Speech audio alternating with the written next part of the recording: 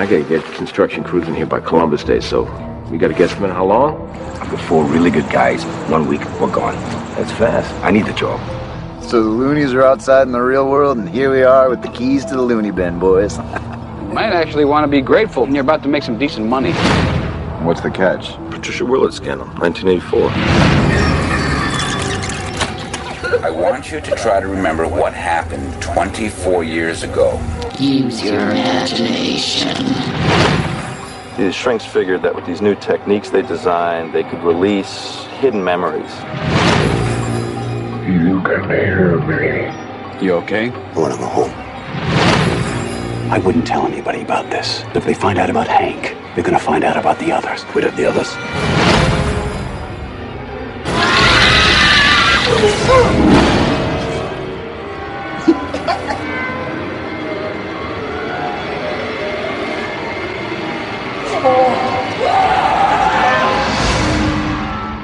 I want to come home.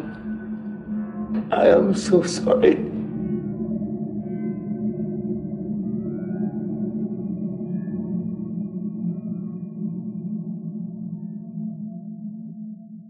Come with us now, if you dare, down a rickety staircase into a dank, dark basement. What awaits? The Saturday Night Freak Show. Welcome back, ladies and germs, to the Saturday Night Freak Show podcast. Every Saturday, or mostly, it happens, we gather in a dank, dark basement, watch a movie, and talk about it for your enjoyment and listening pleasure. I'm your host, Colin, and I'm surrounded by the internet radio superstars, including Travis, Gary, Brent, and this is Tom. Tom, holy shit, Tom, where'd you come from? I'm back. Homecoming. Yay! Welcome back, Tom. Yay! It's good to be back. So this is for like a one night only. No, you'll be back in a couple weeks. Yeah, I'll be back in a couple weeks, but yeah, it's good to be back in town. Who let you through the security? Yeah, exactly. Well, welcome back to the Saturday Night Freak Show. No, it's good to be back. It's like old home week. It is. Yep. It is. So we watched, this is Gary's first pick on the Saturday Night Freak Show as officially now a Freak Show member. What did we watch tonight, Gary? We watched Brad Anderson's Session 9 from the year 2001, starring David Caruso, Josh Lucas, Peter Mullen, Stephen, I can never pronounce this guy's name. Gevenden? Maybe. Yeah, it's close enough. He also listening. co-wrote it, and Brendan Sexton. Yeah, so the guy who played, was it Mark, Matt? What was that guy's name? Mike. He was the co-writer. Yes, yeah. with Brad Anderson. Mike was the guy who was the lawyer? Yeah. Yes. Yeah. He seemed pretty, like, upfront, like he was going to be a main character. You know, it seemed like his role was going to be, like, really big. And then it's like, oh, I thought he was going to have more to do. It seemed like he was, like... He was slightly more important than Jeff. I think they're trying to throw you off of, because like Gordon's the main character guy that like owns his own asbestos abatement crew. So it seemed like they're trying to throw the attention away from him and onto this Mike guy that's like getting into the whatever. Yeah, because the movie's about a asbestos removal crew that's called in to remove or clean up the Danvers Mental Institution. This is a real place that existed in Massachusetts. Danvers, Massachusetts, yep. And since the movie hits, it's been torn down. So it's like there's still a few. The main brick structure is still standing. The craziest houses. They've started to build things. They were burned down on the property. So, they don't know if it was the people that owned the company or some of the old patients burned it down. Oh, but they started to tear parts of it down. Well, they said in this, and I assume that this is based on, real stuff, that it was on the National Historic Register and all that. Yep. So, you wouldn't think that they'd go just burning it if it was. Yeah, it looks like a bat. The Kirkbride plan. I remember I was looking into. That's what they call it in the that's registry. A real thing. Yeah, because I looked into at one point I was trying to come up with a movie idea that took place in a insane asylum, and looking at it, it's like there were so many of them across the United States built according to this Kirkbride, the guy who designed them, and it does look like from the air it looks like a big fucking bat. It should be Arkham Asylum, basically. It's an Arkham Asylum. Well, the funny thing is, you mentioned that, and Arkham Sanatorium in Lovecraft's Something at the Door is actually fashioned after it, which led to Arkham Asylum in the Batman universe. It was all related.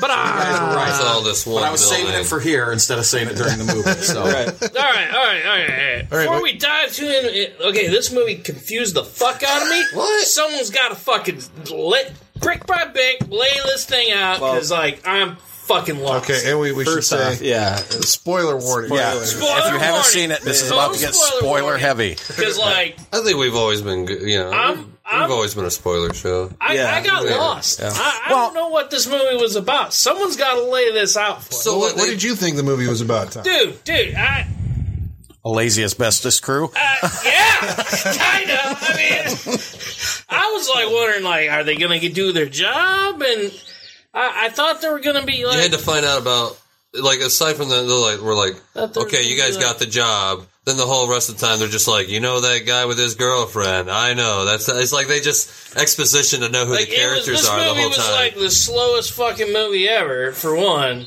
Because, it was hey, they're getting this job to fucking do Asbestos Crew, and then they're working on Asbestos Crew. It's day one, working. Well, how desperate you already know, from the get-go. He's I can do it in 3 weeks. 2. Then the guy's 1. I can do it in 1 week. Well, see, and I think that's what feeds into the whole movie. Yeah. I think you hit it right there because it is the desperation. Yeah. So the lead guy, what's his Gordon. Gordon has, apparently we find out that he's got a new baby. There's some trouble at home. He may be losing his job, his company. He needs his company, right? He needs this job to stay afloat.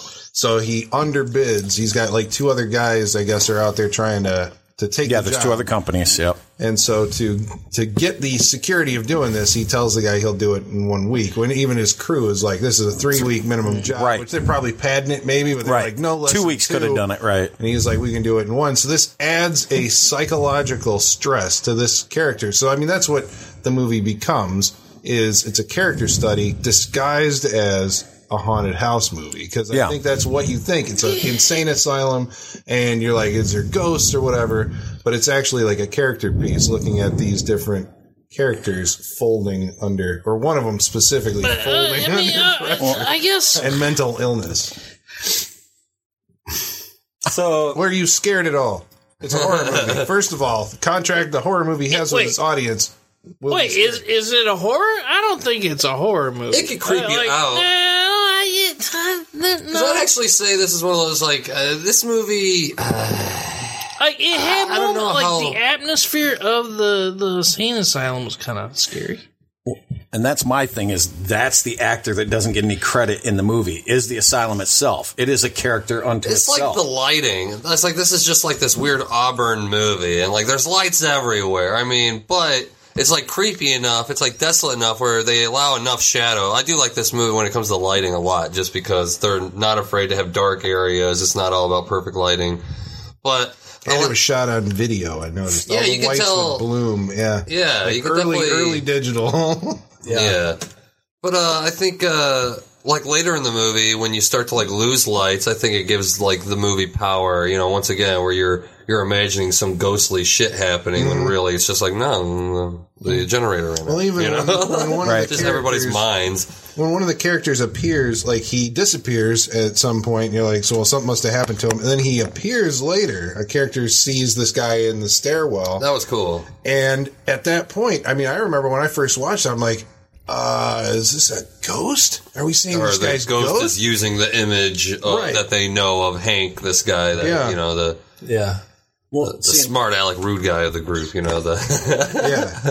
Well, Josh Lucas. Me, I've seen it 30 times, so I know how it runs. But I mean, the first time I saw it, I just happened to trip into it on demand, and I thought, well, I'll check it out, And as I'm going along, I'm I wasn't quite sure. Usually I'm pretty good at figuring out what's going on in the movie, but there's just too much that made it look like it was one character. I don't want to give any spoilers yet because we'll get further into it. But I do like how they drug you along, and the whole way it still left me guessing right up to the end. Mm-hmm. On how it was going to go. See it coming. Yeah. It was a ways into it before I was it was either at the reveal or right before it. I mean, it kept me in the dark for a while. See, I kind of saw I saw a lot of it coming in, and I saw Like, I knew it wasn't a ghost movie because there's no ghost. Like, if it was a ghost movie, ghosts would have revealed themselves earlier. They would have done certain cues to that's interesting. Well, they show them. I mean, I've seen enough horror movies and studied the genre enough through college to know what a ghost movie would do, and they didn't show it tipped itself cues. that it wasn't an actual ghost movie. Well, but I think they're going for a Shining ghost movie. You know what I mean? That's what I think they're going for. It's not like the long-haired, white-dressed Jay goes. You know, they're going for that Shining where a man's going to somehow get obsessed with this building, then go crazy for his family. I mean, it's kind of what they did do. It is kind of what it is. Even in it The just Shining, doesn't tell you there's ghosts. They do stuff that trips it that the place itself is haunted. In this one, it shows it trips no way in.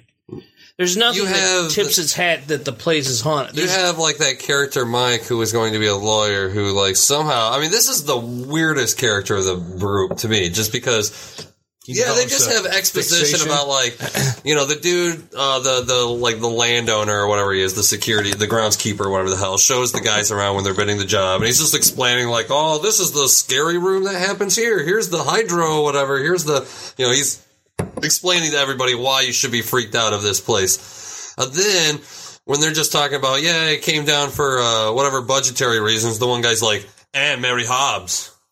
You know, like, that's like, what the fuck? I was like, I thought that guy was going to be the son of Mary Hobbs or some shit like that. Right. Because they fashion it that way, where this one guy's, like, obsessed, obviously, with prior knowledge. Well, he said his dad was a lawyer on the Hobbs case. Yeah, so, but then they got it shut down in 84. Going to the basement or going to some records room to, like, track down the Mary Hobbs case and, like, listen to the and that's why the movie's called Session 9. It's because it's all the recording sessions that the doctor had with this Mary Hobbs lady that has split personality for something that happened on Christmas in 19 whatever. What was it? 50? I don't know if it's that year. Yeah, and Lowell. And I think that's the only ghostly thing to this. Is it just has the creepy, like, you know, what is it, Mary? Because you hear these tapes, like, played over a lot of other stuff. I think, you know, like, after you've seen the movie, when you watch or, you know, when you're seeing it again, it's all about these, like,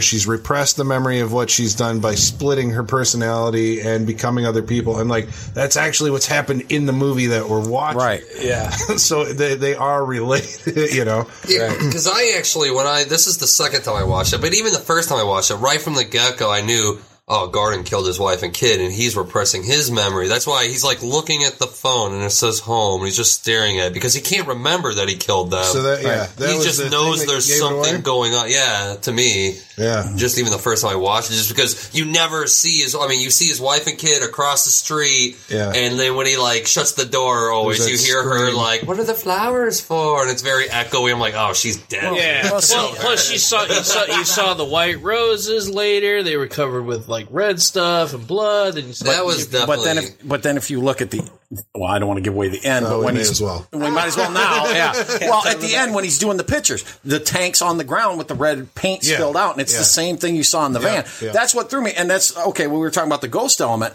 when they first found the tapes, Gordon cuts his finger, he gets the dust in his eyes. So I'm thinking it's because the blood's been spilled. Now he finds this, that kind of, and it was a red herring, but it kind of made me think along that line. The tape is like somehow releasing. Like, it lets it out. Because like all these guys are experiencing some kind of thing. But Gordon heard it the first time through once he was alone. Now here's the thing: I watched the special features, and Peter Mullen, however you say that, the guy that played Gordon, he's talking about the actor. He's on the roof where they do the roof scene. He said for a brief second, he goes, "I don't know where it came from." He goes, "I thought about what if I jumped off of this roof." He goes, "No, I'm not suicidal." He goes, and I don't know if it was the creepiness of the place. He goes, but it kind of got to me. And he does talk about in one other scene where he knew he had to do some of these heavy scenes with the thing about the kid and all that. He went to be by himself to get himself in character, and he heard somebody call his name, and he's thinking, I'm expecting somebody to come around and go, "Oh, sorry to interrupt, but we need you on set." He goes, and no one came. Yeah. He goes, so the place did get inside our heads, because he goes, it is creepy as hell in there. Yeah. The only time in the movie that they did do something ghostly, actually, and I thought this was really cool. I didn't notice it the first time I saw this movie. But Mike, the lawyer character that's listening to these tapes, the doctor on the tapes is talking to Mary Hobbs, who has the split personalities of Princess, Billy, and Simon. And Simon's, of course, the evil one that no one talks about or whatever. But when Gordon's got a young nephew working on this, which is played by the kid from Empire Records. Yes, he played Warren on Empire Records. Was he in anything else? I remember from this Empire Records. Yeah, he was in Black Hawk Down. Right, He's Belko Royce on The Killing. Huh. So he's been in a few things. Well, remember when he's walking and Mike goes, "You want me to put your mask on, princess?" And the guy goes, "What'd you say?" He goes, "Well, I didn't say anything." Like he was possessed. That's what I was like. That was kind of ghostly, you know? Yeah. Especially if he doesn't know what he said. I mean, it's like, but he's reading the tapes, or he's listening to the tapes downstairs. That's in his head too. Yeah, that's what I'm saying. I don't know. Does he not know he said princess? I don't think. Does he not know he said put the mask on? I mean, the whole thing. Does he not know he said it, or just that he referred to him as princess? Yeah, did he really say it? But it was weird because he called him princess. Well, he's facing away from the camera. Yeah. He says, like, "Put your mask on, princess." And the kid's like, "I'm not your princess, dude." And he turns around and he's like, What? Yeah, what? Right. Like, like, what are you talking about? I don't call you princess. Well, and that's what I'm saying. There was enough of that scattered throughout the movie with the different characters. David Caruso on the roof, when he's up there buying something, goes, "This is going to get ugly." Yeah. You know, they threw enough of that in there to where it would mislead the first time you saw it. Yeah. To where you didn't figure it out right away. That's why I said plus, it did keep me guessing. Gordon is continually calling home and pleading with his wife, but all those conversations are really one-sided. Well, yeah, we only hear it, and they call that out in the movie later on, like that. Yeah. The device of having you hear a character talking to somebody on the phone, like, we all heard it, didn't we? Like, no. We just heard you talk. Right. And kudos to Tom, because Tom called it out before Gordy could deliver the line in the movie. Tom's like, "We didn't hear Amy." So, yeah, I thought that was good. We didn't hear that shit. You guys got to help me out with the timeline real quick, because when the movie starts, he hasn't yet murdered his wife. I think he has right from the get-go. No, sure. it's when the night he went home. It's when he makes the bid. Oh, that's right. For 1 week, and he goes home with the flowers. So that first time we see him go home with the flowers, she's still alive until he gets inside the house. Yeah, because the thing that could probably cause him, the moment that character snaps is because he hasn't killed his wife yet. Right. He's downstairs. He's looking down the hallway. And then the voice goes, "Do it, Gordon," or something like that, right? So he hears the voice in the asylum. You hear Simon's voice, which Simon's probably just which leads me to the end, but I won't bring that up yet. Everybody's that's demon, the big question basically. But like the question that probably got answered, then the only question is Simon a ghost that possesses people, or is Simon just basically your inner demons? Yeah, it's just everyone's inner demons. We're wrapping or when you're just so stressed out. See, it's one of, I guess I always read it as, I mean, I think it's a red herring where they're trying to make it seem like a ghost, because I've talked to people who've seen this movie who do believe that it's a ghost because you have or some kind of whatever spirit, because it talks to Gordon, hears it apparently, or we don't know. when he walks in the asylum, a voice says, "Hello, Gordon." Yeah, and it's Simon's voice. We find out later on the Mary Hobbs tape. Yep. And then at the very end of the movie, you hear the doctor talking to quote unquote Simon and says, "Where do you live, Simon?" And he says, "In the weak and the wounded," which is my favorite line in the movie, because to me, every one of those characters is somehow wounded. They're broke down. It's like the asylum. And that was the thing that I loved about this movie. They're as deteriorated and broke down on the inside as that asylum is. Because if you look at the asylum from the outside, the building looks nice. Till you get inside and it's all broke down. So are they. And they're all susceptible in their own ways. So that's why I wasn't quite sure who it all took a hold of. Did it just get Gordon, or did it get into other people? Well, Mike was definitely a prime suspect for that. Well, they all seem to have the person was the kid. No, because it's all of them. Because the Hank, he gets this. The place basically makes him rich or whatever. He finds these coins in the basement,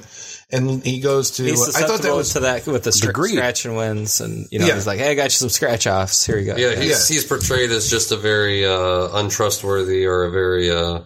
Whatever. I like the fact that, when he found the unreliable this money in the wall, whatever, he removes a brick and all this like money. It's like he hit the jackpot. All this, these coins start spilling out. And then we see the reverse shot of that on the other side of the wall. It's like the crematorium. Yeah. So like all that stuff is just stuff that's collected over the years, and they're burning these people. Yeah, right. Yeah. I didn't see that. Yeah, that was like hot, and it shows the morgue and the screen's pulled open. Yeah, so that was cool. Then Mike becomes obsessed obsessed with this case of Mary Hobbs, so that's his thing. That's like right from the get-go, though. Yeah. Like right from the like I said, that guy had like some prior... Well, he knew about... Well, his dad was attorney general. Yeah. But that's almost like a Shining. So it is like it's echoing The Shining, where the building itself is working on... Did his dad win that case? The psychology of the... Because they didn't, right? No, because that's the whole... Yeah. Yeah. Did he say he was fighting for the state or for the... for the parents. For the hospital. Oh, right. Yeah, so he lost the case. No, they won. They countersued and won. They won. Okay. Okay, so do we need to say that for the viewers? That was very confusing. Okay, so in the 80s, the case that got the hospital shut down, this character Mike, his dad was the attorney general, worked on the case because they were using regression therapy, recovered memory therapy, repressed memory therapy. And Mary Hobbs was apparently part of this satanic ritual abuse syndrome, which we talked about, I think, before on the podcast. I can't remember which Trick or treat, right? But this is like the thing that they were talking about, where they would find these memories in these kids of parents coming into their rooms wearing robes. They'd take them out in the woods, and grandma and grandpa and everybody'd be there, and they'd all have sex and kill a newborn. Eat them. None of this actually happened. It was all, recovered, quote unquote, recovered memories through these therapy sessions. Well, and a lot of it was the psychologist prompting the victims in these directions, that they had no idea. They could sell a book. Yeah. Yeah. Yep. Yeah, I remember reading a book about a deputy out in Washington who actually, same thing, daughter come in with these big stories. They start saying the other deputies, and they're all like, no, we didn't do any of that. And they go through it all. Well, of course, in the end, come to find out, he had talked to his pastor, and his pastor goes, look, you did this. You need to come right with God. You need to confess. So he confesses, signs his confession, goes to prison. It comes out it's all false. He can't get out of prison because he confessed. Yeah. He's stuck in prison to this day because he wrote a confession and can't get out because it's past the time of introducing new material. It did destroy a lot of families, that whole thing in those days, because it was just that whole thing, between the daycares and everything else and all that. Yeah, we've talked about it. Daycare workers riding around on brooms and all that. Yeah, it was just insane. Yeah, there was another thing actually that occurred to me where they were trying to maybe overtly direct you towards a ghost, was the reappearance of patient number 444. Right? I mean, it's significant. That was Mary Hobbs, right? It's Mary Hobbs, but when Gordon's making one of the phone calls to his wife. Which, again, that phone call was interesting because, we know after the fact that his wife is dead. He's talking to no one. He's having a conversation in his mind. There's no one on the other end of the phone. And when his nephew walks up, that's when he's like, Wendy, you've got to talk to me. Then all of a sudden it's like, Wendy, hello? Like she hung up. Yeah, like she hung up when he heard the nephew. But he's sitting over the broken headstone of 444. Right. The pictures, we find out he eventually makes it to the cell of 444. Yeah. And that's where he's supposed to kill, because all of his pictures, the pictures of his family are up on the wall. Yeah. Well, here's another one actually though, because who's the guy from First Blood cop show? David Caruso. So you find out he kind of continues. He's the first guy that's noticing something's wrong with Gordon. He hit his wife. He's going to ruin everything. Well, we should talk about that, too. Yeah. But then you find out that later, he is in a hallucination. He is part of Gordon's, fucked up thing, because you find out Gordon killed him earlier that day. As soon as Gordon found out that... Okay, you actually find out that Gordon... Hank came back at night to come get all these coins and all this whatever, but he gets moitered. And oh my god, or lobotomized, and you find it, and he sees a empty jar of Jiffy. And at first we were joking around fucking ghost, what a bastard, left your favorite jar of peanut butter and it's empty. But then we remembered, oh shit, Gordon had Jiffy peanut butter. We're like, Gordon killed him. See, that was pretty fucking sharp. I think you guys picked up on that. I was like, Jiffy, shit. Well, and it was the second time around when you see him get out of the truck, you're like, Jiffy. And the fact that you guys made such a big point about it the first time around, it's like, holy shit. Because it could have just been product placement, Like, god damn it, they figured it out. So you figure out that he's when a dude finds Hank with the lobotomy pin still in his eye, or the lobotomy stake, or whatever you want to call it, needle. Yeah. Still in his eye, and he's like, Gordy, you said you did it. And he attacks him. So you find out he's talking to hallucination for the rest of the time of that character, and he keeps telling him to wake up, Gordy. Yeah, which I think has repressed. I think that's kind of interesting that, like, you know, maybe this is just for the sake of, you know, movie storytelling or whatever, but here's a man with mental illness where his mental illness is trying to cure itself. Yeah. Like, it's trying to, you know, pull him out of it. Hallucinations, like, you need to wake up. You need to take a good look at him, you know, because it's like you are deceiving yourself. I like the way that Gordy's psychosis, like, you know, kind of, there's all these like hints about it. Like, first of all, it's like, what's wrong with your leg? Oh, I think I pulled a muscle. Later on, you find, and then when he admits that, like, I hit my wife, which he didn't hit his wife, he killed her. But all he remembers, well, he did hit her first, in her. fairness. Yeah. So then it becomes she splashed, you know, something on me. So it's like he's becoming more aware of what he's done, I guess, as the movie goes on. And we are, too, along with him. Well, and the other thing, too, is that we didn't touch on yet is they do play off this whole tension between Gordon and Phil, which is David Caruso, about Phil undermining him, almost like he's trying to take his company away. You know, he wants to take over. He wants to be in charge. And they do play that off. And I love how they start out they're talking to Jeff, the kid, you know, Gordy's nephew. And they're like, oh, you better hope you get some of Gordy's genes because he's like the Zen master. Yeah. I've never seen Gordy lose his cool. But we start to see Gordy losing his cool, you know. In a very severe... Right, especially that first scene on the roof. He may be messy in the front, but I'll make sure he's... And that's what's so great about it is the party in the back. He's going to be business in the front. He may be a party in the back, but I'll make sure he's business in the front. Well, I like when they had to get that in, Yeah, and I liked when they came in and Hank and Mike... And Hank goes, is this the new guy? And he goes, yeah, they call it Jeff. You know, they have Jeff. No... the way the guys, like, the way they're they hazing interact... him. Yeah, I know, but it seems genuine, you know? Yeah, it does. That's what I'm saying, the writing of this movie. It's like, it's very clever, I think, in its writing, because it's building these characters and telling you a story at the same time through them. Like, you get to know a little bit, like, about each one of these guys. And, I lost my fucking train of thought. You get to know each one of these genuine guys through their dialogue and their characters. I just think the only thing lost it. that was insincere was the don't fight, was turn the right. Phil and Hank thing. Because I don't think, like, if someone steals your girlfriend, I don't think you keep them in your business. I just don't, especially when you're a small contracting it wasn't business. his business. He is trying to get rid of Hank. If Caruso had his way, he would have kicked the guy to the curb like 6 months ago or whatever. Right. Well, and Hank and Gordy tells him, I don't think he's a liability. Yeah. And he goes, well, I think you're wrong. And he goes, I don't care. You got it? Yeah. Well, it was just the interplay between the guys seems very genuine. It seems like conversations that you can imagine these men having with each other. Well, at a workplace, absolutely. Yeah. Mike just said creepy things to people to throw you off. Right. Well, Mike was really creepy was that character to just be like, no, there's something deeper in this. Did that strike you as like maybe he was the least experienced actor? No, that struck me as he was the most devious. He was the one that was probably... He was supposed to be like he was supposed to be your fucking, here's Johnny. But they do that with Caruso as well. Like, they make him seem like he's, you know, Caruso may be the one who's killing everybody. I think they have to do that with everyone, though. Right.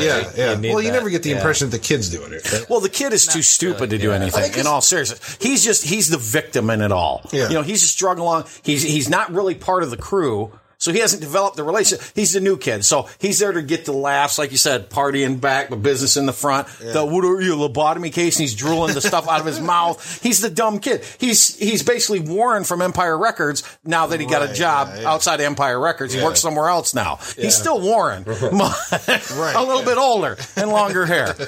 And that's what's so great about this film. Like, each character has a perfectly logical, reality-based reason for what they're going through.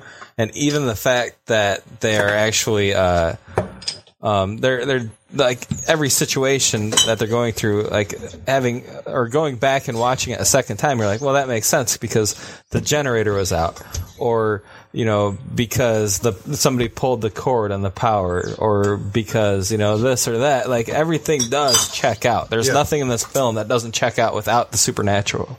I mean, it's not a stretch. Like, that's just, again, good writing, I think. Yeah, I think so. It's telling a story and in a way that really I haven't seen before, I don't think.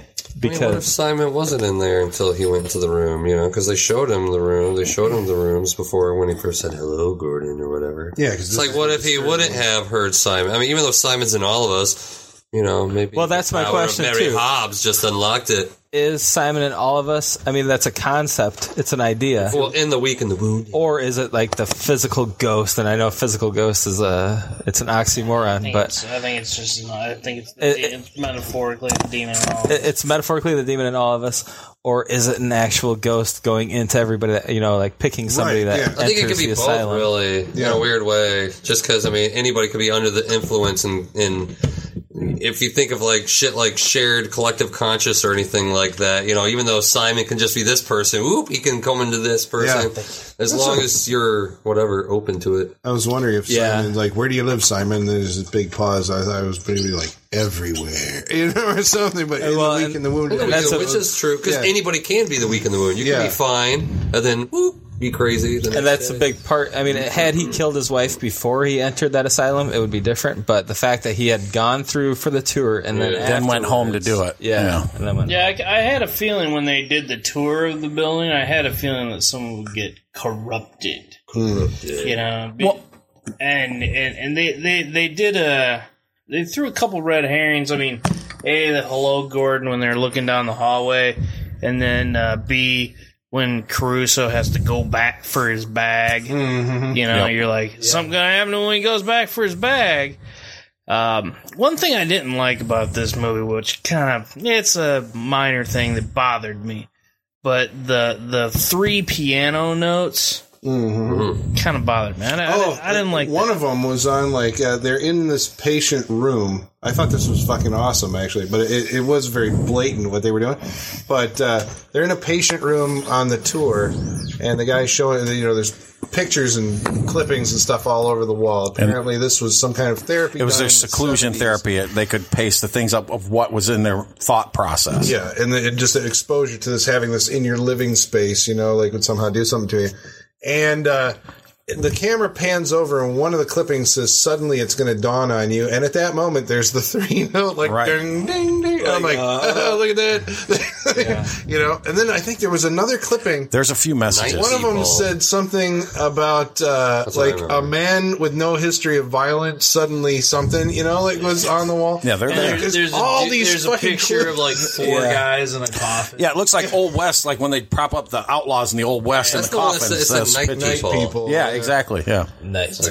Well, and then when Hank's down in the tunnel as he's meeting his semi-demise, I guess it would be, you see the Shadow Man at the end of the hall. Yeah. And at first I thought, it's the killer, but then the killer came from the other way. I don't know why I'm trying to save it. Gordon. I could have just said Gordon and saved myself a couple of words. Well, it's cool because in the scene, it's set up like a horror movie scene. He's there at night. He hears a noise. Did I hear a noise? Okay, I'm going to go back to collecting my loot. And then he hears a couple more noises, and when he looks, he sees this figure at the other end, and then it's like, oh shit, who is that guy? There is somebody else here. He's not just imagining it.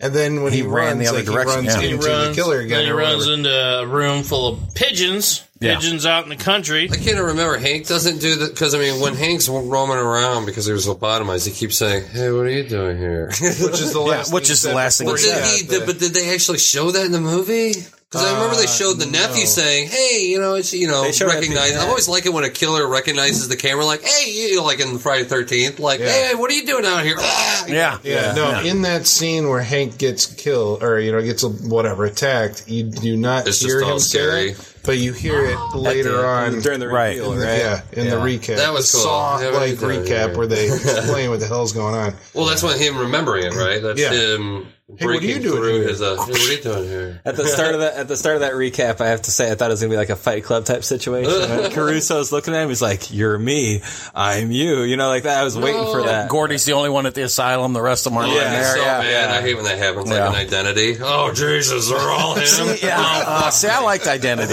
Yeah. I like it too. I like it. That's why I'm careful which podcasts I listen to. They're all certain ones I'm like, I love this movie.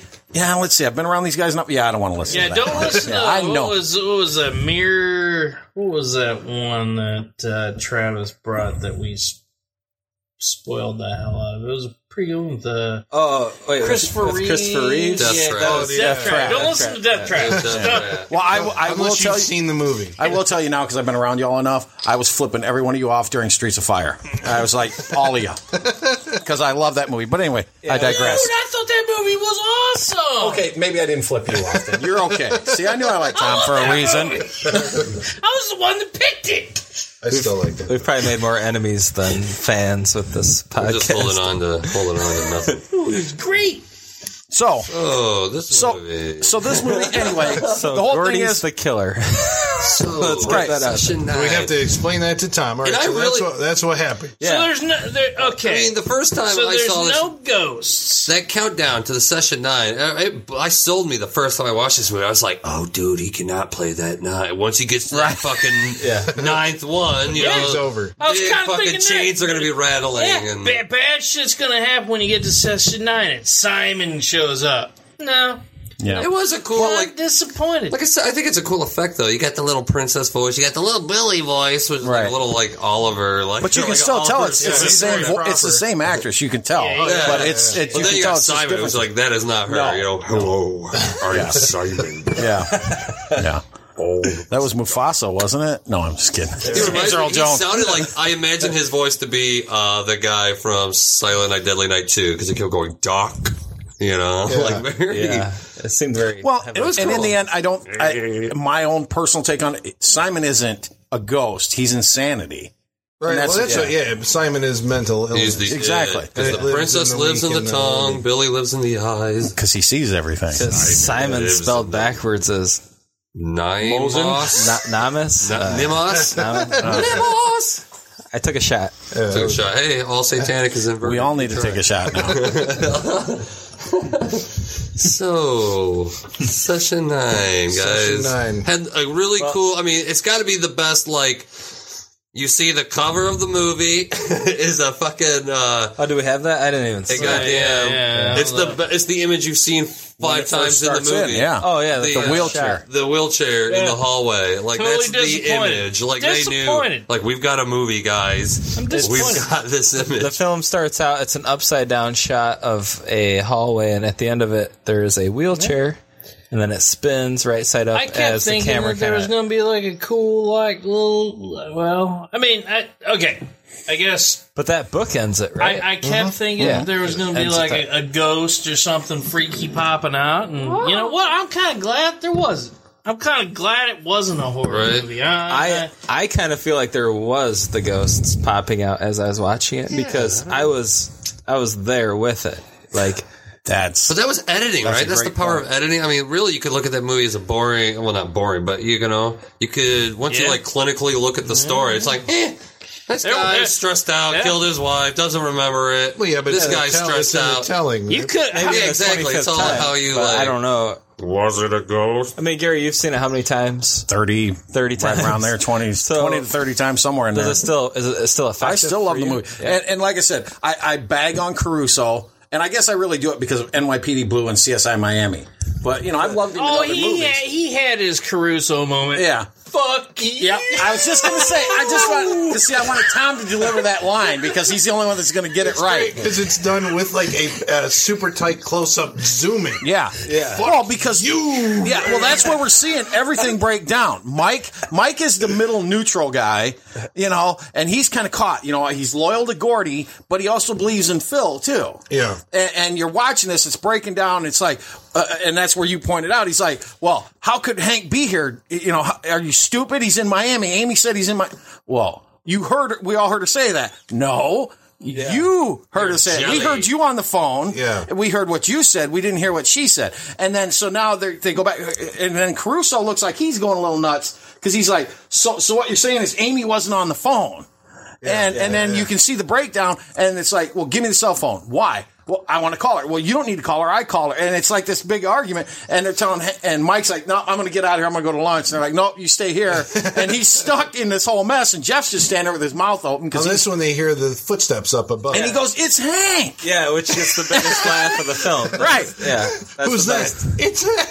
Because he tried to be dramatic. It's Warren. Warren, just go back to Rob and Empire Records and stop. But he just spent 10 minutes trying to explain to people that he just saw Hank in the fucking stairwell. Because he did. Yeah. But again, then you go back and it looks like now maybe Jeff's slipping too. Yeah. Except for Gordy does see the coin on the floor. Yes. And those coins are scattered throughout the movie. But I love that when he sees that Caruso's got the coin, like he remembers Phil having it. Yeah, but that's another tell, right? Know? It's like because at that point you're not supposed to know that, but the fact that he reacts, so like, holy shit, he's got this coin. He's like, where have I seen this coin before? It's like that must mean that you've seen, Hank. I mean, that's again. So do you think Gordy killed Phil? Well, even though Phil's like, I found Hank. He told me you did it. I think that's when he killed him. Gordy would have thought that maybe he did it since he's going fucking nutso anywho. Do you think Phil did it with the coin? Or like seeing that he had the coin, do you think that Gordy would have thought that? No, I think he found one dropped on the floor after Phil or Gordy had killed lobotomized Hank. Yeah. Well, they do try to lead you that Phil Caruso. Yeah, right. They're trying to make kill you think Hank. that Gordon thinks that Phil Because he walks stole his around with girlfriend. a knife. He had the knife. The last time you see him is, you see him with Hank. Because Gordon is doing the whole you called her, we didn't talk to you. So and they do a close up on his eyes. Well, and let's not forget the motivation, which is Hank is sleeping with Phil's ex-girlfriend. Yeah. So there's that motivation to kill him. That stuff is extraneous. This is all carefully it's woven put together in there to put stressors on these guys and create this eventual breakdown of the unit where they just kind of go. Yeah, some of the most important. I don't scenes, trust you. I don't trust you. I don't trust you. And that's where we get. How does he say it again, Tom? Fuck you. But you really have to watch the lunchtime in this movie. Like anytime that they break for lunch is when you're going to get most of your clues. The main reaction. They don't do any work. And they had a week time. Right, wait a second now. I got to defend the characters in this movie. They are working, but the director says people don't want to see them working. No. So we're just going to get to the parts where the story is actually being told at lunch. They're working prior to that. No, dude. Well, no. They go to Friday. Random dude shows up to fill the work. Craig McManus. Ain't no work been the savior. done. Nothing. That's because Gordy's been killing everybody. Yeah. He killed everybody after 3 days. Yeah. The first they had day. to get it done in a week. They ain't done shit. The first day, Caruso at the end of the day says that was a good first day. Yeah. That'd be the worst to get to a fucking first day. And then slaps Phil in the head as he walks by. Well, come today. And Craig McManus is the Flash Gordon of the asbestos abatement world because he is the savior of the universe because everything hinges on him showing up on Friday. Yeah. It'll all be better once Craig's here. Yeah. So, supposedly our fifth guy, but now he's our fourth guy. And let me just say, when Craig walks in, he walks into a crime scene, and he doesn't notice it until he gets up to with Gordy having a major breakdown. Trust these guys face to face. Yeah, but there's a body on the floor. Like, huh? Well, hey, what's that? Hank's a wild man. Maybe he just likes to cover himself in plastic. Well, and Tom will tell you these are some lazy bastards. He might have been taking a nap. Yeah. So it's possible. With a pick in his eye. Yeah, with blood. When he walked in and saw that none of the work been done, and it's Friday, and they got to be done by Monday. The work had totally been done. I would have been like, "Fuck this shit." There were no tiles left on the ceiling. Dude, there were tiles left on the ceiling. There were no tiles left on the floor. I think Craig was all coked out anyways. Did you see him pull into that parking lot? Then he looked at the building and he's like, fuck yeah. Well, that's why you be an independent contractor. Yeah. Okay, so Craig McManus is played by the writer, director, actor Larry Fessenden. Well, I followed this guy's career for a while. Really? And what? he's like, Glass Eye Pictures? Glass Eye Picks? So, okay, well, this is a little sidebar. Larry Fessenden is like this guy who makes these horror movies and founded his own little studio in New York and writes, directs, produces, stars in like a fuckload. Like Ty West came out of he's like a modern day Roger Corman. Ty West came out of his stuff. I mean, there's a bunch of other guys that are doing like these little Any movies. titles that are most famous might be Wendigo. He did one called Habit, which I really like. He did one called Habit. No Telling, and he did one called The Last Winter. I think those are the only movies he's directed. But he's produced like a bunch of other stuff, all these other, filmmakers and he shows up in little bit parts. So not anything good. No, a lot of them are good. Yeah. Perspective. Yeah. Not bringing out the dead. What the hell was it called? It had Ron Perlman and the kid from Lost, the guy who was in Drive Shaft. I Saw the Dead? Yeah. That was one of his? I want to say he produced it. He's in it. He's one of the guys in it. It's him and... it's him and Simon Pegg? Dominic Monaghan. Aren't they the two guys? Oh, yeah. Simon Pegg was in another version of it. I'm thinking of... yeah. Huh? What? Sorry, I forgot to silence my phone. That was me. Hello, Gary. We are here to talk about Simon. I just pissed my pants. I heard this like 1920s. It's my noir. It's my noir ringtone. This may be like way off the course, but I go to my friend's house the other night, and they've got a radio hooked into a outlet, and I guess when you turn the bathroom light off, the outlet dies.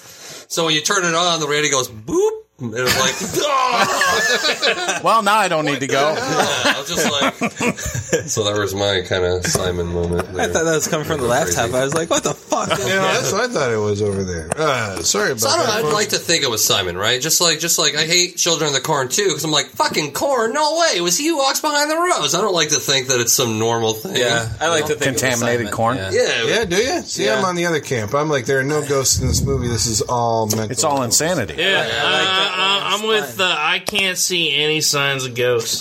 But why would he kill? That my only problem is like, okay, I get him killing his family, but why kill everybody else? Because I mean, okay, obviously he maybe had some problems with Phil. Yeah.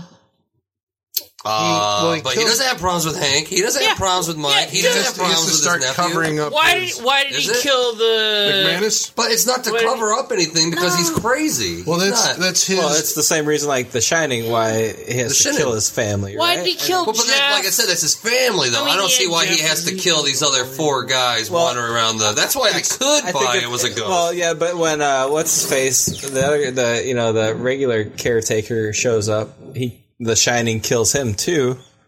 With the axe, right? The black because dude. he's like in that, yeah. But in that, it's because he's the house even says he's the outsiders that come into this domestic situation, and and you have to take care of him too, or whatever. I think the ghost is out to do no good. I mean, it is going to kill anything that comes into it. There's a parallel in The Shining, and in this, and in this, and in this. There's a parallel between the story of Mary Hobbs and Simon, because Simon, the personality that would take over and put the others to sleep. This is the one that was the homicidal psychotic who scared people. Well, we found out that it's actually killing them. Even Simon's repressing that from himself. Yeah. No, I scared her. No, I thought Peter scared her. Mary. Yeah. So Simon's like, let's kill because Mary, Peter. To clarify, Peter for Christmas got a brand new knife. Brother. Oh, Mary got a new porcelain doll, and when Peter snuck up behind her, scared her, she fell on the doll and cut her breast up. That's why they thought that the family was whatever. Right. Because her.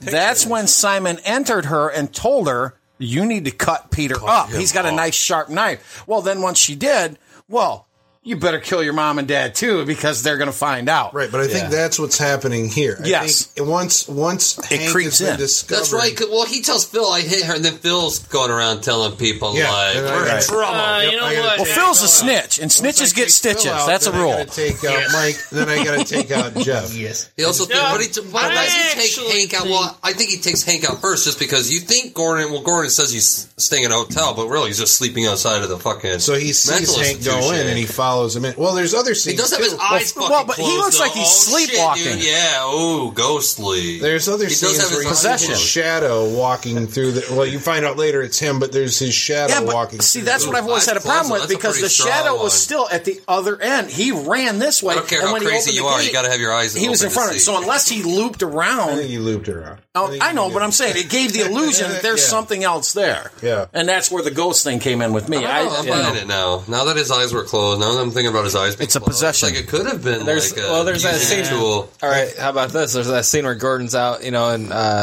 Caruso's about to smoke a Fat J. Yeah. And we've heard that's what they're called. Yeah, he's one big joint. I just want to call it grass. He's smoking grass. Smoking some grass. I love calling it grass. Reefer. But anyway, Gordon pulls up and he's like, they talk for a minute, but at that point he kind of starts to break down. He's like, I just want to go home. It almost feels like he's stuck there. He's sad. Yeah, like he can't leave that asylum. Almost like the ghost has taken over. See, that's why I'm surprised everybody didn't get the fact that he killed his wife from the get-go, because it's like, this actor is such a good actor, but he's like in tears this whole movie. But like, what's going on, Gordon? He's like, nothing. But you can tell he's I didn't like the actor. Oh, you're crazy. It's the accent. The accent threw you. The accent threw me. Oh, you just don't like. Oh, so you don't like foreigners. Yeah, you just don't like foreigners. I want Americans in my movie. Didn't like the accent. The accent threw me off. A fucking nationalist over. I know, Jesus Christ. Didn't like the accent. It's the just accent crazy. bothered me. It's just like the good old days where Tom finds one thing. Hey, he can't let it what? go. Well, hey. That was not a 90s hairstyle. The question is why the hell was like, hey, I got this weird accent, mate. And it was like Scottish or something. Scottish accent. That's Scottish, Australian, they're all the same. His nephew? Well, but his nephew was American born. They said that guy lived in the old country. It was, what was his wife's name? They said he did hauling. Wendy. Okay, it was Wendy's nephew. Yeah, because they say, he says, Caruso has like a line where he's talking to somebody else. I can't remember who it is, but he's like, he was into that there and he's into that here. So he's talking about him moving from Scotland to America. I didn't like the fact that he was a foreigner from another country. That's the definition. That's how my family got here. The definition of racism. Tom just defined racism. Or no, it's xenophobia. It's not racism. It's xenophobia, which is not endorsed by the Saturday Night Freak Show. American propaganda. Well, we can bring this back around to the movie. What did he call the Afraid of the Dark? Nyctophobia. Nyctophobia. That's like the good one awesome shot scene in this movie. That is. When they're always going dark. It's like that's got to be CG, right? No, it has to be. I think you could do that. To be so close behind it. I mean, he got so dark right behind. I'm like, there's got to be some CG in there. In all fairness, those lights. I kind of am too. I got it all at once, just dimmed down. It looked great. It wouldn't have went one bulb to a next. It just all went down at once. That was kind of lame. If the generator dies, it's not going to go in. Especially it was cool because it was a cool shot. It was a cool shot because this is a character who's afraid of the dark, and the darkness is chasing him down. Yes, it's enveloping him. I know it's a cool shot, but it's not going to happen. And I believe that a chain link light system may do that. I bought it. You believe that all you want. Again, I'm going for Ghost. I believe someday Cindy Crawford's coming to my house, but I bet it ain't going to happen. What did you say? I said I believe someday Cindy Crawford's going to come to my house, but I bet it's not going to happen. No, and that's the thing. And when it shows where he gets that one spot where there's the light coming through, and he's out of breath, and he's having a panic attack. That was really good. And I'll give him that. He's come a long way from War. That's also what he said. That scene was all good. It would take. It's like he's like a fucking Swamp Thing or something like that, where he just needs to touch the sunlight and be like, light. Well, because you notice he's not moving. He's terrified that this is his even his when he life comes raft. running out, he just wants to run as far away from that building as he can. It is a very intense. And he's got asbestos dust coming off of him. At that point, he doesn't care about lung cancer. Awesome. It's all coming off. It might as well have been a wall of fire. That's cool. Tunnel. That was a really good scene. Yeah. The poor guy got killed for eating an Oreo. Yep, that's what happened. Well, stay out of people's stuff. My dead wife's Oreos. Yeah. Well, before we do wrap-ups here, I suppose we should talk about... so Brad Anderson is the guy who made this movie, who's gone on... Is this his first movie? I want to say he did something before this. What was it? Hold on. I researched it. He did a lot of Homicide: Life on the Streets, The Shield. He's done some Boardwalk Empire. Prior to this? Yeah. So Homicide: TV. Life on the Streets was before this. Oh, okay. Absolutely. So he was doing TV. Boardwalk Empire, that's pretty recent, within the past 3 years. Well, and if you look at most of the characters in the movie, all of them, at one point or another, have been in either Homicide: Life on the Streets, Law and Order Special Victims Unit, one of the Law and Orders, which he's been on, or NYPD Blue. What actor hasn't been in a while? Well, that's what I'm saying. They're all tied together. No, I'm saying this group, they've all worked together before this movie. And this is before, I don't know if Josh Lucas is famous anymore, but it seemed like he had his moment in mainstream. Well, he was in The Hulk. Stealth killed it. Yeah, Stealth killed it. Stealth killed it. Okay, so but this was on his way up. Hulk? Oh, Ang Lee's? Yeah. That's why I don't remember. That's well, okay. All right, I take that back. Hold on. That and Stealth killed his career. Which one? Hank was in the Hulk. Hank, the guy with the mustache. Hank was also in American Psycho. He was Craig McDermott. Shit, yeah, that's right. He was. He was one of the card. Why is that a good, this is my business card scene, guys. I like that actor. He was a good actor. Yeah. Actor. Brad Anderson did, I want to say, he would, like, after this, it's like, he did The Machinist, which was the one that Christian Bale famously lost, like, a fuckload of weight to play the skeletal machinist, which is another psychological Wait, drama. don't ruin it. All right. I haven't seen it. Okay, sorry. That's all right. Don't say no more. It's psychological. We have to be gentle with Brent. Yeah. Say no more. And, Have you seen it? I have not seen it. Well, then you need to see it. It's decent. I didn't think that one. Well, I remember maybe not reviewing The Machinist. I'm totally going to. I didn't think it was get past a movie where like it required an actor to make that great of a fucking sacrifice. It was like, wow, you for this movie, really? Yeah, all right. It's not like Stallone eating a few extra pies to put on the pounds for Copland. Or Pacino, De Niro doing it for The Untouchables. I mean, it's like The Machinist. But did you ever hear? I mean, originally, but it's effective as hell, dude. For the I don't know why we're talking about this, but the Batman Begins, Christian Bale gained a ton of weight originally because he was bouncing back from The Machinist. Well, no, because he thought that what's his face Christopher Nolan wanted him to be a bulky Batman, and he was like, no, that's too much. Didn't Tom Hardy put on it? Tom Hardy put on a few pounds for him. He put on but he put on a few pounds. I mean, he bulked up, but it's all. It looks like muscle. What else did Brad Anderson do?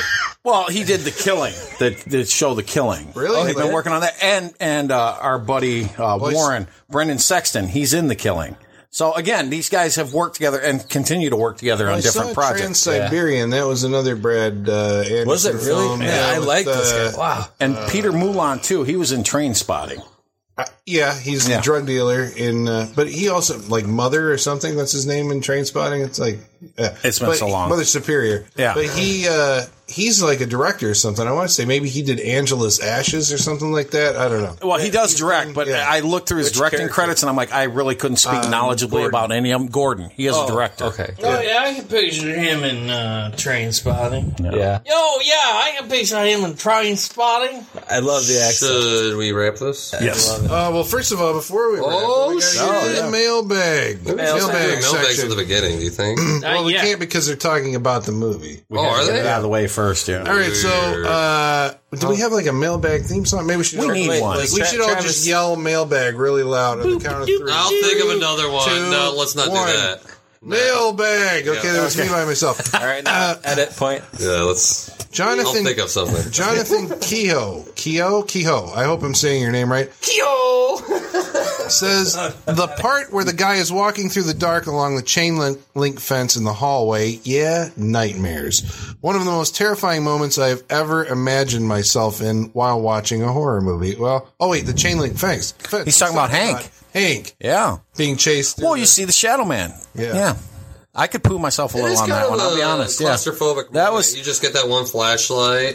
That's the type where it's like you don't need fucking lights to make a movie. Look at that. That's what's effective. I mean, one guy with a flashlight. At that point, though, I mean, it's still a Stephen King story, right? Because he just found all this money. He went back to get it. He's getting it now. He's going to try and get his way out. And then there's the Shadow Man. So at that point, he's guilty.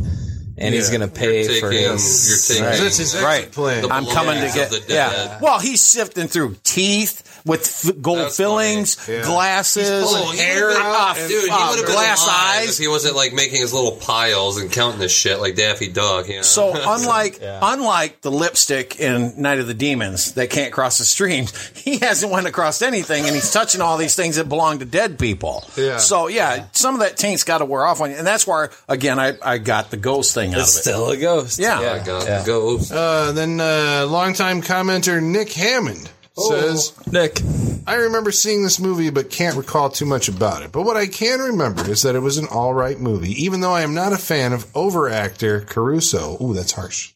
No. Harsh. His one-liners in CSI Miami. How does it go? Exactly. He brought CSI Miami to Session 9. Damn him. But go ahead. He says, what I do remember from the movie is how awesome that asylum looked. As a ghost hunter, yes. I would have loved to investigate that place. I read it's mostly torn down now. Just imagine what kind of energy was held in those walls with the years of barbaric tests done on those people. I have yet to investigate a building of that caliber. Willowbrook. And hope to here in the future. Dun, dun, dun. Nick, there's a place outside of Chicago. I forget what it is. I don't know what it's like now, but probably 10 years ago I went in there and it was fucking scary. It's an insane asylum. I want to say it's south of Chicago, maybe 45 minutes. There's one in Peoria, too. It's an insane asylum. I looked at it where I think they give tours and stuff like that. I mean, this was not repaired at all. We shouldn't have been in there. It was terrifying.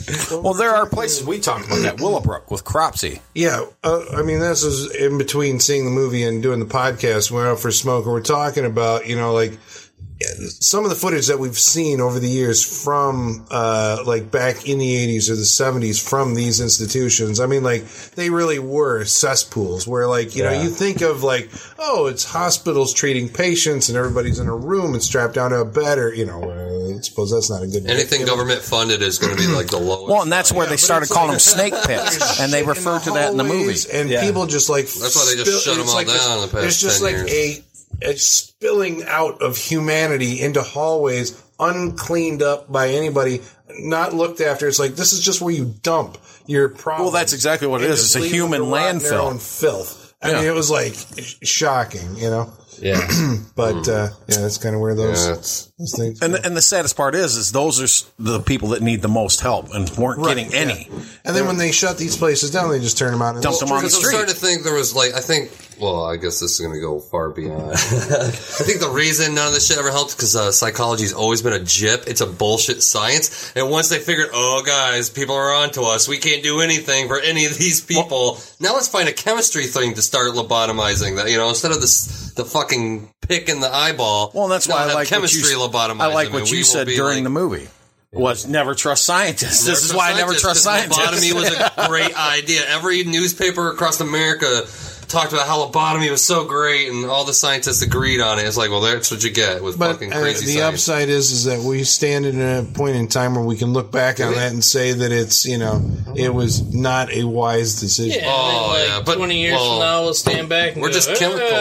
Maybe lithium wasn't such a great idea. Yeah, it's now we're just chemically lobotomized. We're still not doing it. We're still not fixing the problem. We're too ashamed. Well, we got everything's medicated. Everything's masked with medication. All right, let's wrap it up. Spritz up first. Let's do it. Always up first, man.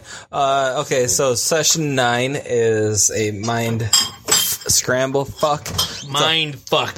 It's a breakfast fuck omelet scramble for your brain. Order that. I'll have what she's having. It's pretty great. I have a unique situation where a member of the Freak Show, I'm not going to name names here, but we talked early on because we worked together and we talked about this film not knowing that Gary was going to pick it, and I learned a few of the secrets, like the main secret, right? So I went into it knowing this, and thank you. And it's kind of like when you watch, spoiler alert, The Sixth Sense, and fuck it. I mean, Bruce Willis is a ghost, right? Oh, he is? What the hell, dude? Samuel Jackson's a ghost. So it's been 20 years. Deal with it. So you go into this movie with the same idea, right? Well, if you know it, then you go in watching it, trying to figure it out, and it was still enjoyable watching it, trying to see how each thing played into it. Because I knew that Gordy had killed his family or his wife and his daughter. His family for the most part, but I didn't know how it all went down. I knew that he was repressing it, but I didn't know how that was going to go down. So I'm still kind of watching this with a fresh eye, and while I'm watching it, I kind of have the best of both worlds because I can discover it for the first time, but at the same time I can look at it analytically and see how all the pieces fit in together. And I've only seen it this one time, but I think it's flawless. I mean, I definitely want to go back and watch it again because I think it works as a psychological thriller. I think it works as a ghost story.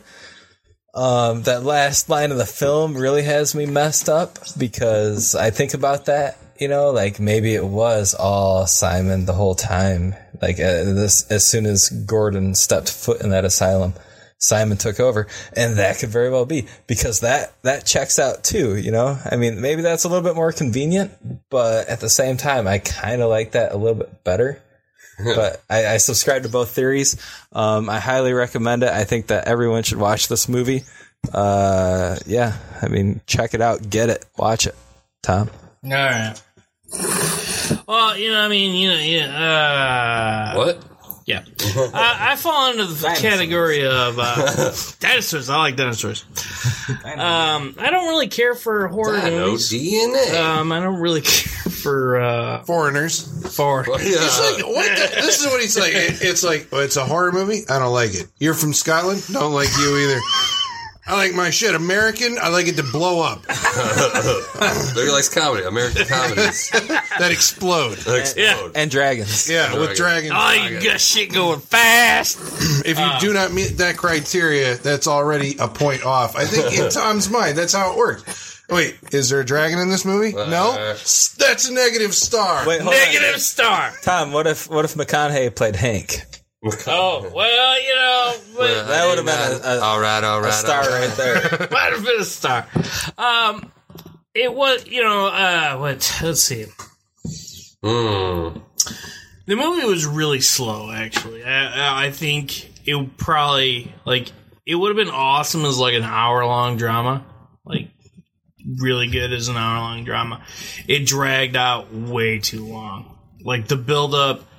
Most horror movies, to say it's a horror movie is kind of almost a misnomer because, big word. Nothing happens in, the first 45 minutes, practically. It's the last half hour is when stuff actually... the whole thing. ...actually goes on. So, if you are going to watch it, just fast forward the last half hour. Boom! You're good to go. You're in for a treat. I'm shaking my Tom's head. cliff note in the movie.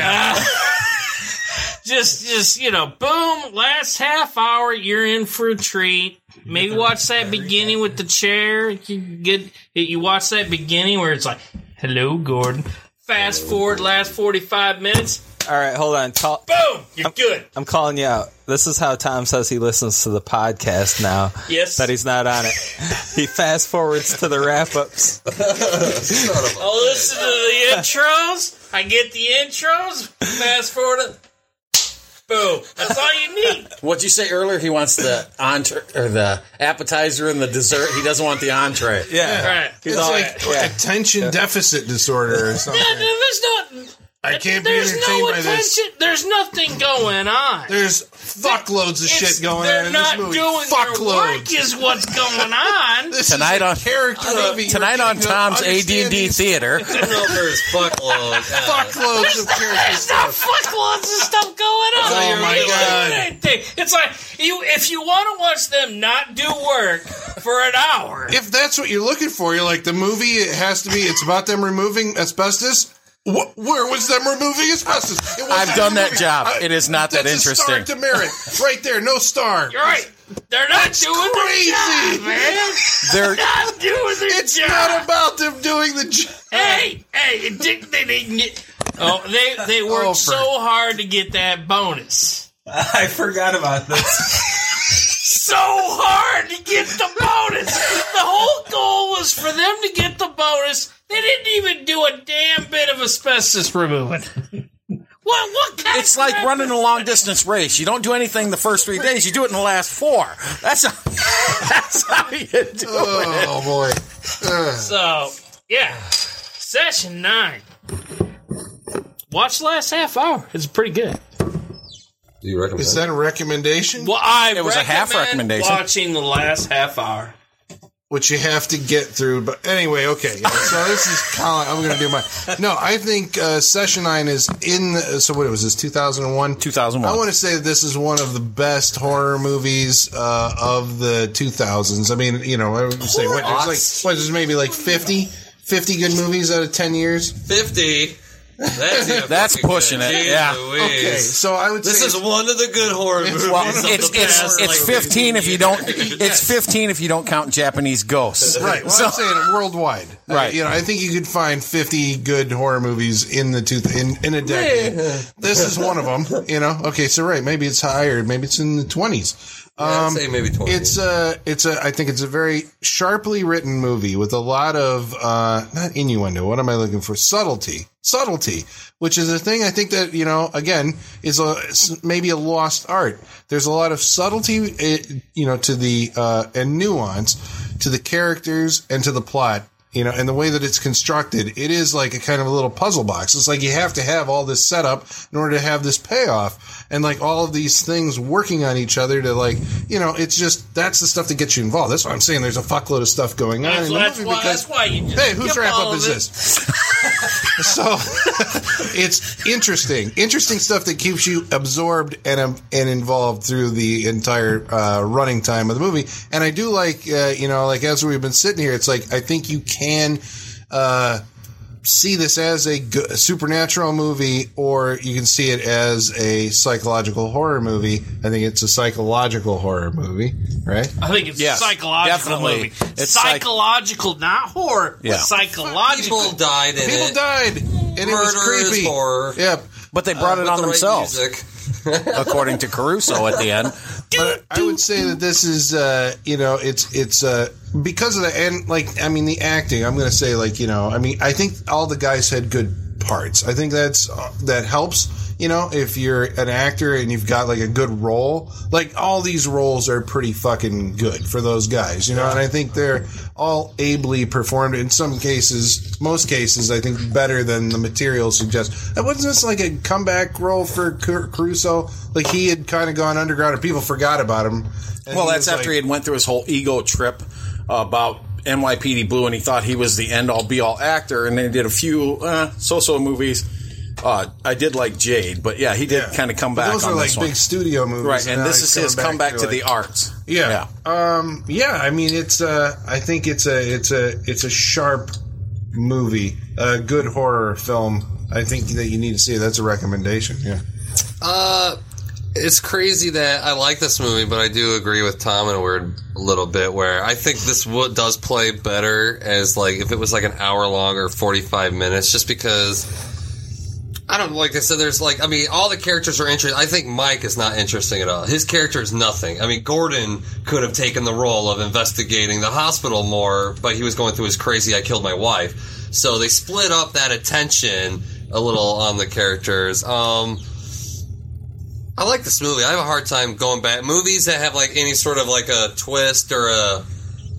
Once you figure it out, it's kind of like, you know, it's hard to go back and be surprised every time. Or, you know, like this time it was no, quite, you know, it's just like, oh, look, peanut butter. Question, oh, look, the thingy. Question, when you go back through a movie that you've already seen and it has a twist, the second time around, do you appreciate the construction of it? Like a puzzle box, like I was saying. Does it play more like that? But this one never really had that effect on me. Right from the get-go, I'm like, Gordon killed his wife and family, and he's suppressing it the same way this Mary Hobbs character. It's like, I had this movie figured out, like, right from my first time watching it. I mean, I like the little character tiffs. I mean, it's a good movie. I mean, I don't want it to sound like, it sounds like I'm giving it like a pretty like down note, just because like I don't know. After seeing it twice, it's good the first time through, is what you're saying. It's really good the first time through. I mean, because it is one of those things where you're expecting a horror movie, you don't get a ghost movie, but you're still getting all this weird shit, you know. And really, I guess to me, I mean, have like a scary like doctor talking to a girl like audio going over anything in a movie, and I'm like, oh shit. There's like a this second is movie scary. happening that you don't see. It's genius. It really is Especially, genius. like, the distortion's kind of cool. Well, it's awesome. Well, every single time they say the name of the town, it fucks up. Every time it has the same fucked up, like, what happened in, or whatever.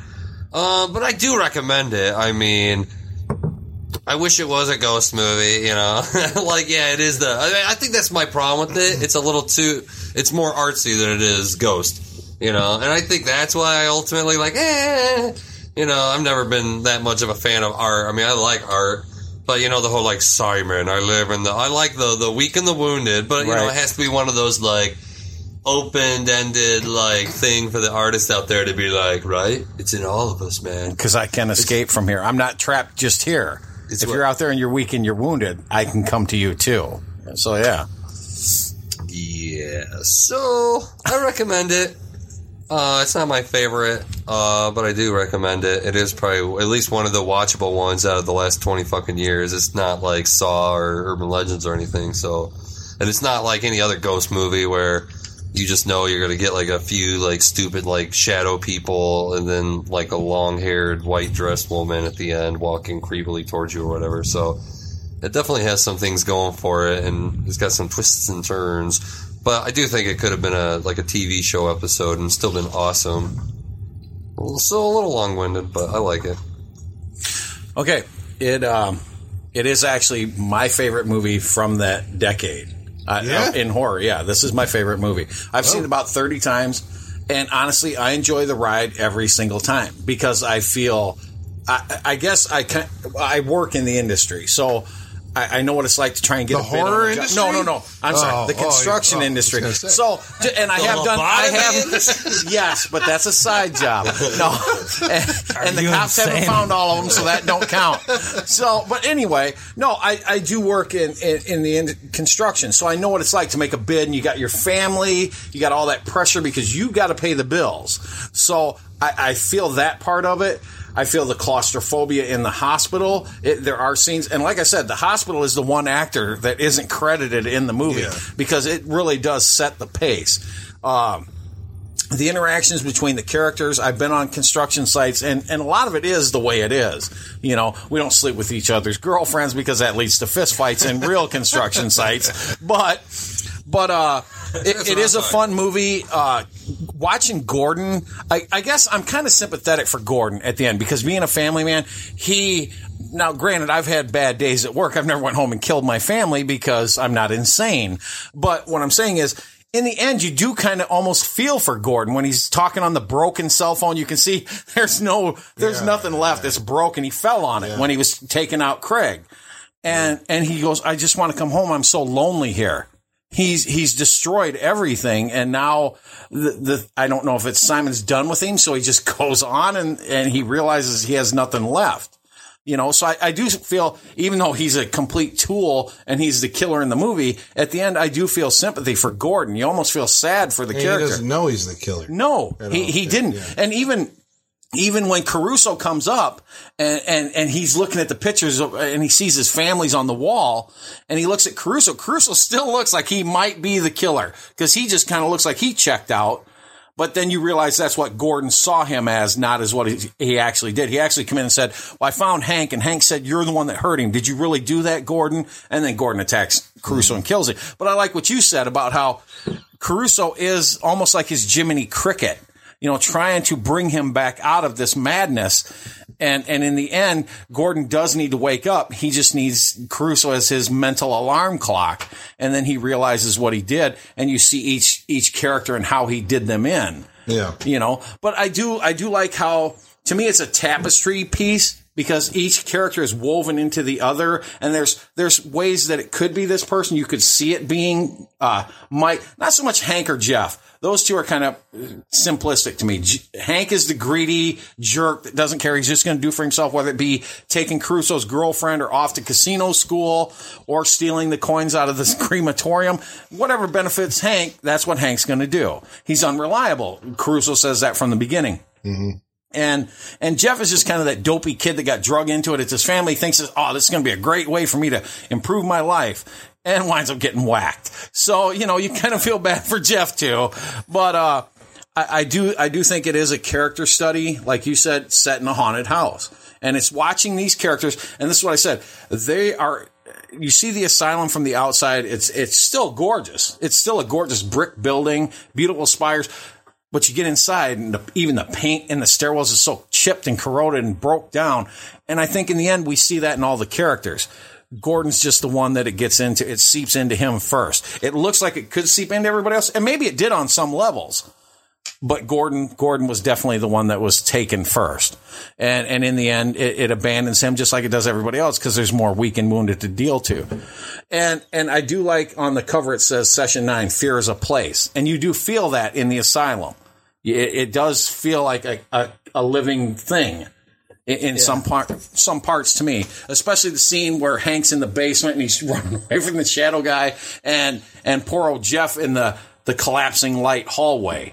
You know, you can feel that terror in these characters. So, like I said, it is one of my favorites, probably my favorite one out of that decade. And I'll probably go home and watch it again tonight. I just love this movie. So high recommendation from me. Definitely check it out. And that's it for me. There you go. That's Session 9 on the Saturday Night Freak Show. Hey, if you want to leave us a comment, I should have said this earlier, on the mailbag, go to our Facebook page, which is at facebook.com/Saturday Night Freak Show, and we'll read it on air. And next week, you can start commenting now about next week's movie. You're about to find out what it is because it's Brent. He's picking it. What's it going to be, Brent? What are we watching? Next week, Colin, we are going to watch A Nightmare on Elm Street 3. Whoa. Dream Warrior. Awesome. Yes. It's one of my favorites. Mine too. Yep. Well, there you go. All right. So if you have a question, comment, or just want to sound off on Dream Warriors, Facebook.com/Saturday Night Freak Show. And until then, the balcony is closed. Copyright. And we might even have a mailbag theme by then. I was going to say, it's going to be like, oh, when there's mail, we never fail to get it. Oh my God, did you just go back to 1920? I put you singing that at the USO. Can you come up with it right now? No, I'll have to come up with it later. When there's mail, you know there's a mailbag. Because that was almost the same line. And we've got those Nazis on the run. What's that fucking blue dog that was on Nickelodeon? Marmaduke. No. Pork Chop. Blue's Clues? Shoeshine Yeah, Boy. Blue's Clues. Blue's Clues.